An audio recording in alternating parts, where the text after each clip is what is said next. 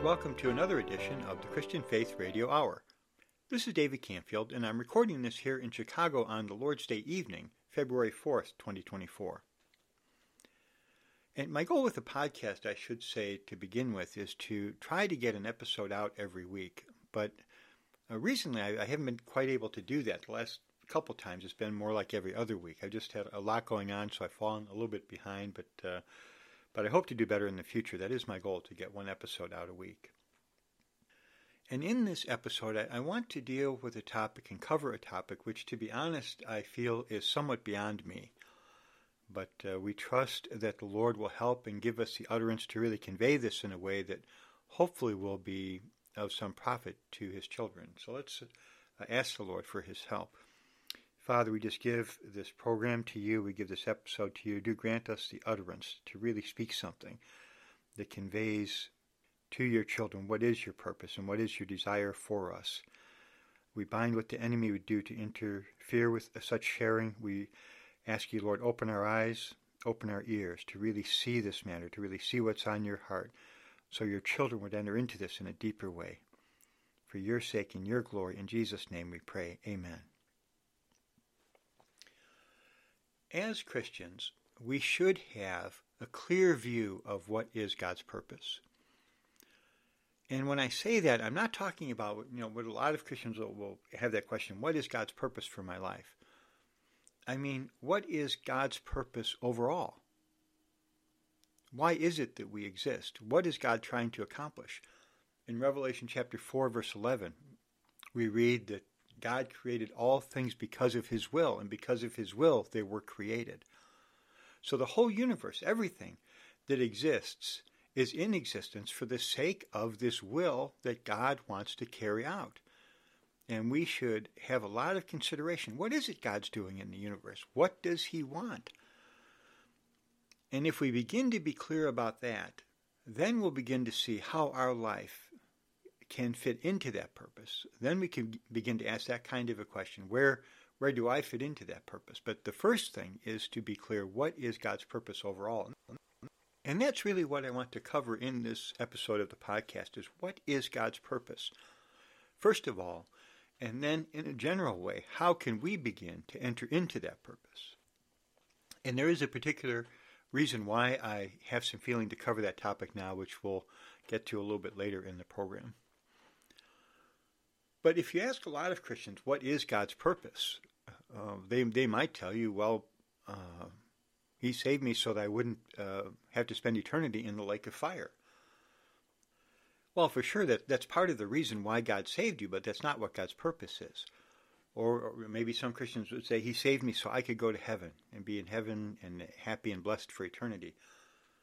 But there's nothing in the New Testament that anywhere that indicates that God's goal for us is that we would go to heaven. That really is a satanic concept about salvation and the purpose of salvation that Satan has used to blind Christians and to keep them from seeing what really is God's purpose. And I've shared about this. I have a podcast on it called The Heaven Drug, which I'll link to below in the program notes. I encourage you to listen to that and consider that if you have that kind of a concept about the Christian life. In a few places, the New Testament talks about how we as the believers are predestined. We have a certain destiny that's been marked out for us beforehand, but it never says that we're predestined to go to heaven.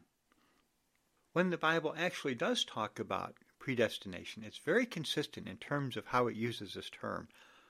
And so let's look at that, because when we see what we are predestinated to, then that's going to give us a very good way to begin to understand what God's purpose really is.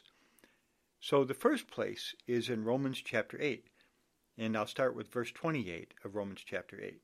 And this is a verse a lot of Christians are familiar with. It says, "We know that all things work together for good to those who love God, to those who are called according to the purpose." So here it talks about God's purpose. Okay, we're called according to God's purpose. Well, what is that purpose? That's what we see in the next verse, Romans chapter 8, verse 29. "For those whom He foreknew, these He also predestined to be conformed to the image of His Son, that He might be the firstborn among many brothers." That is God's purpose. He predestined us to be conformed to the image of Christ, so Christ would be the firstborn among many brothers. Now, it's not talking here about us being Christ-like. He's loving and holy and kind, so we're going to be loving and holy and kind like Christ is. You can be loving and holy and kind, at least in theory, and not be a brother of Christ.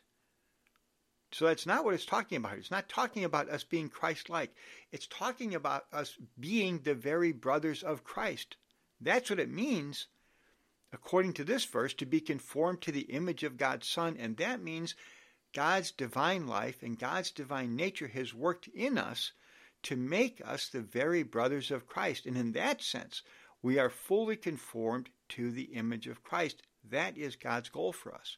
So in Romans 8, when it's talking about all things working together for good, it's not talking about so we can have a blessed life, so we're taken care of, so we're happy, and we may go through some trials and hardships and things work out okay eventually, though, because God cares for us. Well, God does care for us, but not in the sense often the way we think. He cares for us so that we can be conformed to the image of God's Son. That's how Romans chapter 8, verse 29 defines all things working together for our good, that we would be conformed to the image of Christ. That is God's purpose for us. That is what he wants to work out in our life. He wants you to be fully conformed to the image of Christ as a brother of Christ, as a child and son of God. Praise the Lord for that. So verse 30 goes on, those whom he predestined, these he also called. Those whom he called, these he also justified. And those whom he justified, these he also glorified.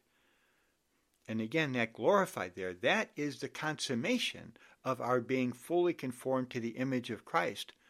Because today, as the firstborn son, the firstborn among many brothers, he is a man in the glory. He's gone through that process of death and resurrection. We are also going through that same process of death and resurrection to follow him into glory. And you see that also Hebrews chapter 2, verse 10, which talks about the Father leading many sons into glory. Very same thought. We are being led into glory to be the many brothers of Christ. And again, praise the Lord for that. What a destiny we have, saints. Again, not to go to heaven, but to be fully conformed to the image of Christ in glory. Now, the other place that talks about our being predestinated unto sonship is in Ephesians chapter 1. You have two verses that talk about predestination in Romans. That's Romans chapter 8, verses 28 and 30. And you have two verses also in Ephesians chapter 1. The first one is Ephesians 1:5. God predestined us to take our place as sons through Jesus Christ to himself according to the good pleasure of his will. So again, what is the good pleasure of God's will? It's that we would take our place as sons through Jesus Christ. It's all about the sonship, entering into the sonship. This is really what is on God's heart. And verse 11 goes on, in Christ we were also made God's allotted portion, having been predestined, there's that word again, according to the purpose of the one who works all things according to the counsel of his will. So again, we're predestined according to God's purpose. And in the context of Ephesians chapter 1, our predestination is to take our place as sons. So the New Testament is very clear when it talks about what is God's goal for us as the believers in Christ. We are to be conformed to the image of Christ and to take our place with him as the many sons of God. That is what God desires for us. Now, when we're speaking about our being the many sons of God and how that's God's purpose for us, we have to be clear that's God's purpose for us on the individual side of our Christian life.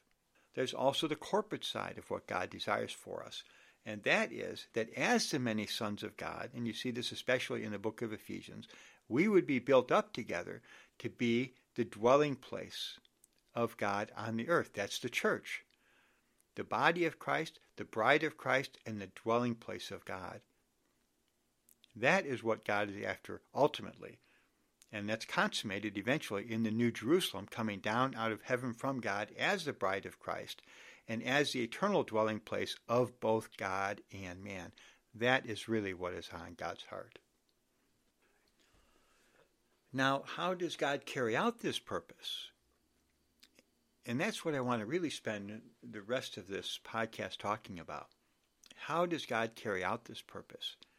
For this to happen, He has to make Christ everything to us. It's only when Christ is everything to us that we can be fully conformed to His image. He dwells with us inwardly, and we express Him outwardly because He is everything to us.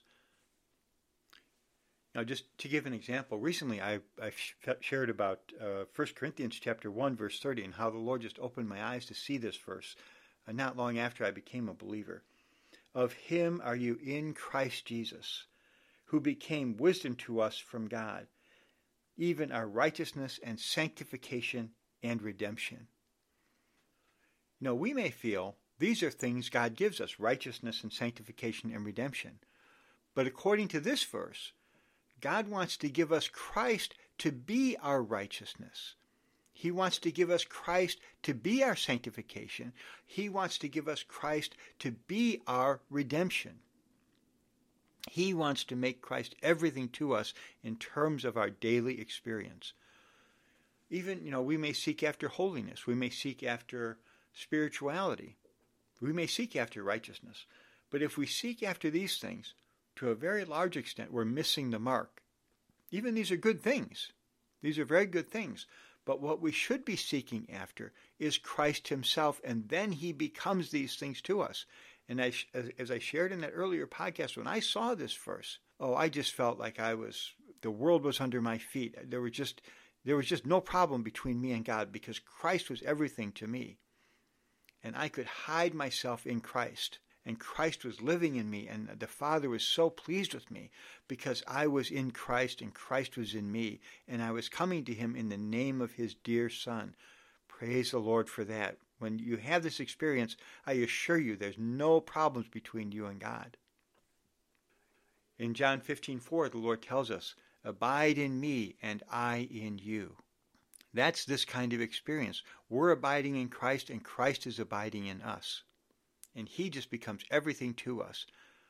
Just as we've shared about in the Passover recently, we're in the house, covered under the blood. In the house there is a type of Christ. And when we're in the house, we're feasting on Christ as the Passover lamb. He's just everything to us. Praise the Lord for that. Just a marvelous picture of us abiding in Christ. There's a lot of different ways to look at that in this matter of how God wants to make Christ everything to us. But we need to be so impressed with this, saints. And as I started out to say, I feel that I'm sharing something that's beyond me because I have to say, how much have I entered into this experience? The Lord knows, not much. Not nearly what I should have. Have I touched this even a little bit? The Lord knows. I hope so, but not what I should have.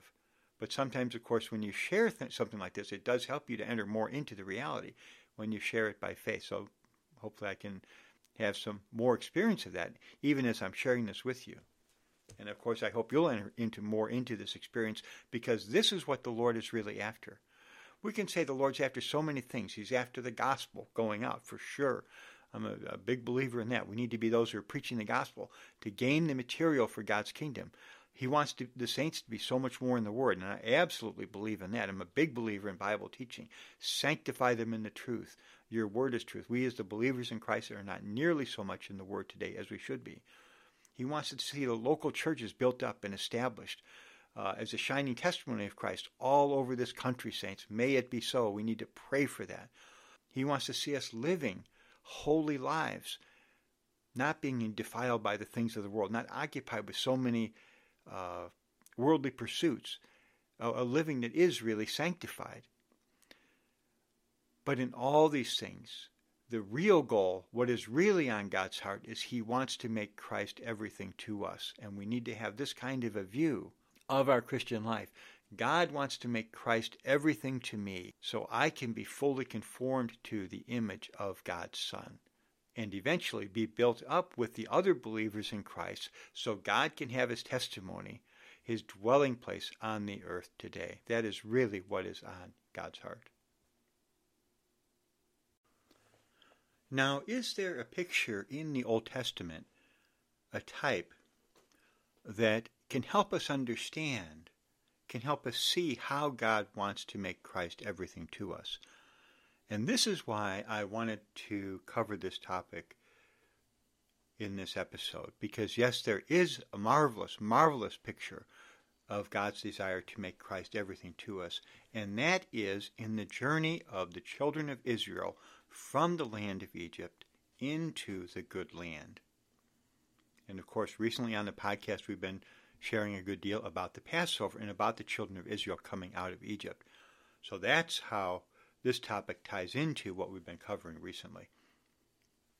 And we know from the New Testament that the journey of the children of Israel is a picture of our history in the New Testament. That's 1 Corinthians chapter 10, verses 1 to 6, I think, primarily. Paul, in the previous chapter, Paul had ended up talking about running the Christian race, and then he says, to illustrate that, he uses the history of the children of Israel in 1 Corinthians chapter 10.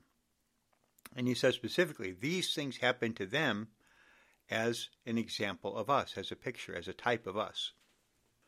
So the picture of the children of Israel going from the land of Egypt into the good land is a picture of our history. And what this picture really shows us is how God does want Christ to be everything to us. Now, I think a lot of Christians would have no problem understanding that the Passover lamb is a type of Christ, and that's what we spend a lot of time in recent episodes talking about. For sure, that's a type of Christ. John the Baptist, when he saw Jesus coming to him, he said, "Behold, the Lamb of God who takes away the sin of the world," John 1:29. And in the wilderness, you had the tabernacle. And for sure, that is a picture of the church as God's dwelling place. And at the center of the tabernacle, you have the ark, which is a type of Christ. And so, again, Christians, I don't think would have any trouble understanding that. And then in the good land, you have the temple as the enlargement of the tabernacle, which is also for sure a type of Christ and of a type of God's dwelling place, the church, in a fuller way. But to really understand this picture, we need to be clear that in addition to these other items that show us who Christ is and what the church is, we need to be clear the good land itself is absolutely a type of Christ, because that is what God is bringing us into as the believers in Christ. Just as in the Old Testament, he brought the children of Israel into the good land as their dwelling place. Today, he is bringing us into Christ as our dwelling place. That's God's goal for us. And so the land in the Old Testament is for sure a picture of Christ as our dwelling place. Well, how can we see this from the Scripture? Well, there's a few different ways. First of all, in the Old Testament itself, when the children of Israel entered into the good land, the manna that they had been eating and surviving on during their wandering in the wilderness ceased, and instead they began to eat the produce of the land. That's in Joshua chapter 5, verse 11. This is just after they crossed over the Jordan. And they ate of the produce of the land on the day after the Passover, unleavened bread and parched grain on the very same day. Then the manna ceased on the day after they had eaten the produce of the land, and the children of Israel no longer had manna, but they ate the food of the land of Canaan that year. So the food of Canaan replaced the manna that they had survived on before that. And we know for sure in the Bible the manna is a type of Christ. That's John chapter 6, verse 32. The children of Israel had told Jesus, they wanted the Lord to give them some more bread. And they said, well, God gave the children of Israel the manna in the wilderness. And then Jesus in John chapter 6, verse 32 says, Moses has not given you the bread that comes down out of heaven, but my Father gives you the true bread out of heaven. So in John 6, for sure, the Lord is saying here the manna was a type of himself, a type of Christ as the real bread that comes down out of heaven, and thank the Lord for that. And the fact that the manna is replaced by the produce of the land shows us that produce is also a picture of Christ himself in a much richer, much fuller way than just having the manna day by day. So that's the Old Testament. It really shows us the good land that produces the food for the children to eat must be a type of Christ. In the New Testament, you especially see this in the book of Colossians, chapter 1, verses 12 and 13. Paul tells us we should be giving thanks to the Father who has qualified you for a share of the allotted portion of the saints in the light, who delivered us out of the authority of darkness and transferred us into the kingdom of the Son of his love. So just as in the Old Testament, the children of Israel had a transfer from Egypt into the good land, God has given us a transfer out of the authority of darkness into Christ, who is our real good land. And it's interesting, it says in verse 12, he's the portion allotted to the saints in the light. Because when the children of Israel came into the good land, eventually they received their inheritance by lot. So the allotted portion here, the portion allotted to the saints in the light, refers back to how the children of Israel received their portion in the good land. We have all been allotted a portion, a particular portion, I would say, of Christ as our good land today. And I do want to say a little bit about this matter here of Christ as our allotted portion, because as I was considering this really impressed me. You know, each one of the Israelites had a particular portion of the good land as their allotted portion. They didn't get the whole good land. They got each one had a little portion they were to take care of. You know, in the same way today, I think this phrase really brings it out. Each of us, as the believers in Christ, has a particular portion of Christ allotted to us. And no one else has that portion. It's pretty much the same when we say we are the members of the body of Christ. Each of us in the body of Christ has a particular function as it's related to Christ, and no one can replace that function. In terms of the land, each of us is given a particular portion of Christ that we are to enjoy and bring out. No one can enjoy all of Christ. It takes the whole body of Christ to bring forth the riches of Christ. And I say this just to encourage you and to impress you that you have a unique portion in Christ. Whether you consider Christ as our good land or whether you consider that we're all members of the body of Christ, you have a portion of Christ no one else has and no one else can replace.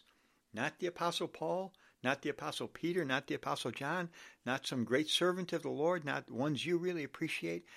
The Lord has committed to you, a particular portion that he hasn't given to anyone else. It just is going to express something of Christ in a unique way. Christ is so great. There are millions and millions and millions of real believers in Christ. And eventually each of us has a particular portion of Christ to bring out for all the saints to enjoy. And we need to treasure that and to fight, like the children of Israel had to fight in the Old Testament to take the good land. We need to fight and struggle to enter into our portion of Christ so it becomes something for all the saints to enjoy and to profit from and to appreciate and to benefit from. That's what it means to have a portion of Christ allotted to the saints in the light. You've been allotted, my dear brother or my dear sister, a particular portion of Christ to enjoy. Fight and struggle to enter into that portion so it can be gained for all the saints to enjoy. Don't let anyone ever rob you of your portion, and don't let Satan tell you that it doesn't matter. It matters a lot to the whole body of Christ that you would really enter into that portion and gain that portion for all the saints to enjoy. So that's in chapter 1 of Colossians. Then in chapter 2, verses 6 and 7, listen to what it says.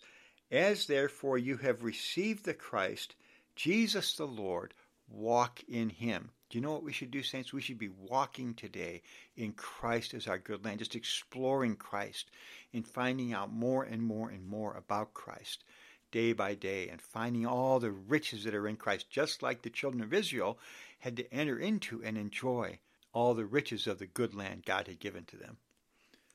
And then in verse 7 of Colossians 2, it goes on, having been rooted and being built up in him, and being established in the faith, even as you were taught, abounding in thanksgiving. So he's our good land. He's even our soil. We're rooted in Christ as our good land. rooted in him. Just, in John 15, he says we're to abide in the vine. Again, the branches in the vine are just enjoying all the riches that come from the stem of the vine into the branches so the branches can bear fruit. Here it says we're rooted in Christ. We're being rooted in Christ. Again, we're just absorbing all the riches that are in Christ. Again, I would say, saints, God just wants to make Christ everything to us in our daily living, to be so real to us. Then for sure we're going to begin spontaneously expressing something of Christ in our daily living as we enjoy the riches of Christ day by day. And if we're rooted in Christ, that's when we will be built up in him together with the other saints. Individually, we're rooted in Christ. Together, we're built up in Christ. And it's so important to understand this, to have the body of Christ, the real expression of the body of Christ, of the saints being built up together. The saints personally have to be rooted in Christ and have to be those who are enjoying Christ day by day.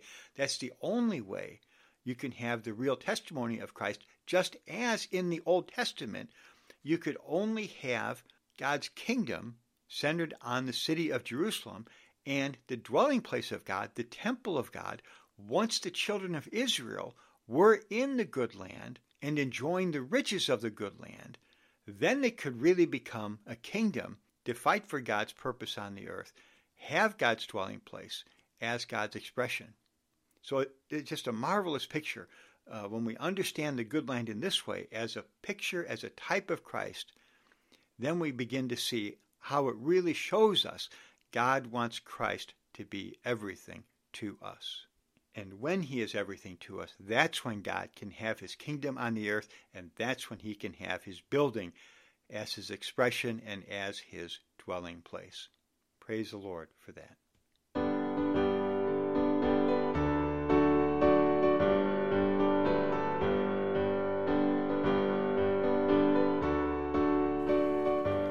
Thank you so much for listening to this edition of the Christian Faith Radio Hour. For more resources, you can visit thechristianfaith.org, which is my website. If you'd like to receive my e-letter, just click on the subscribe link there and enter your email address. And to connect with us by email, just send us a note at notes@thechristianfaith.org. Until next time, may the Lord keep you in his way for his sake and his glory. In Jesus' name, amen.